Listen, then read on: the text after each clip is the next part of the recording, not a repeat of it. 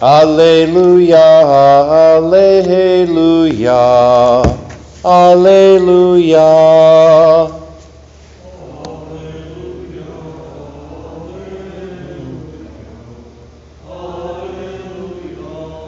May they all be one as you, Father, and I are in me and I in you, that the world may believe that you sent me, says the Lord.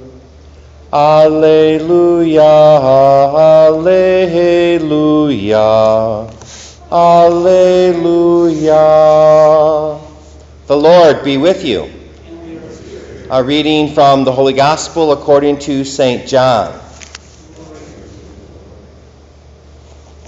Lifting up his eyes to heaven, Jesus prayed, saying, I pray not only for these, but also for those who will believe in me through their word, so that they may all be one, as you, Father, and I are in me and I in you, that they also may be in us, that the world may believe that you sent me.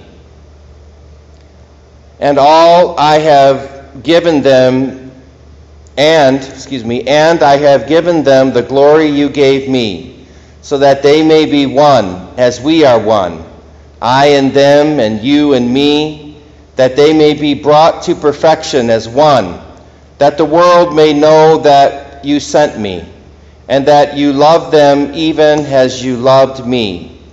Father, they are your gift to me.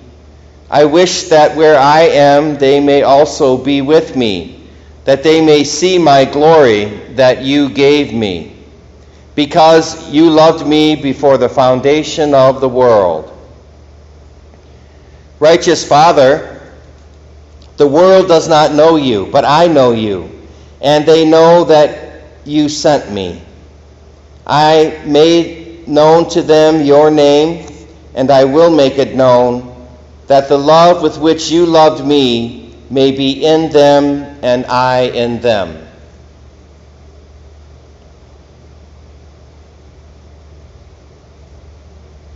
My dear friends, the good news, the gospel of the Lord. Praise to you, Lord Jesus Christ. May the words of the Holy Gospel blot out our sins. Amen. Christ is risen. Oh, the response is, Christ is risen indeed. Christ is risen.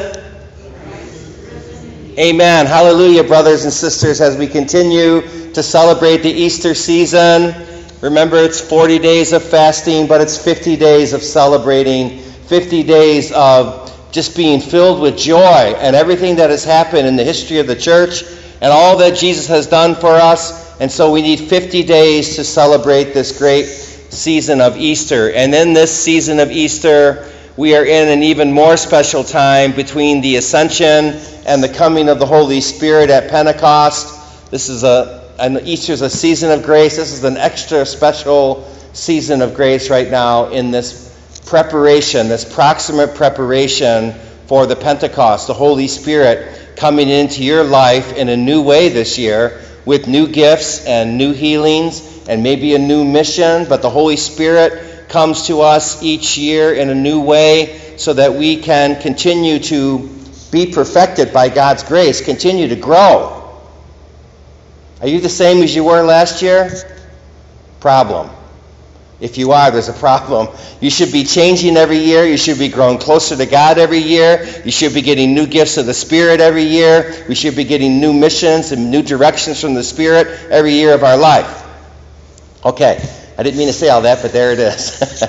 Today's readings are, the theme in here is about protection. There's a whole theme about being protected in these readings today. Here's St. Paul. He's put on trial, and the Lord protects him during this trial. St. Paul uses his wits, but it's still the Lord helping him, but he uses his wits. If I put it in today's terms, he noticed that people there are Democrats and Republicans, so he starts a big fight between them, and then he gets off. So anyways, but then the Lord said, I'm very pleased. The Lord said he's very pleased with Paul. The Lord that night the following night the Lord stood by him and said, "Take courage, for just as you have borne witness to my cause in Jerusalem, so you must also bear witness in Rome." So the Lord is pleased that Paul stood up against his enemies there in Rome and proclaimed the good news, but the Lord protected him. And then our Psalm 16 is all about taking refuge in God and being protected by God. "Keep me safe, O God, for in you I take refuge. I say to the Lord, my Lord, you are." So this whole idea in Psalm 16, which I try to pray every day, just because of this last line in Psalm 16. "You will show me the path of life, the fullness of joy in your presence, the delights at your right hand forever." That is really something to meditate on every day of your life. So Psalm 16, it's all about taking refuge in the God protecting us.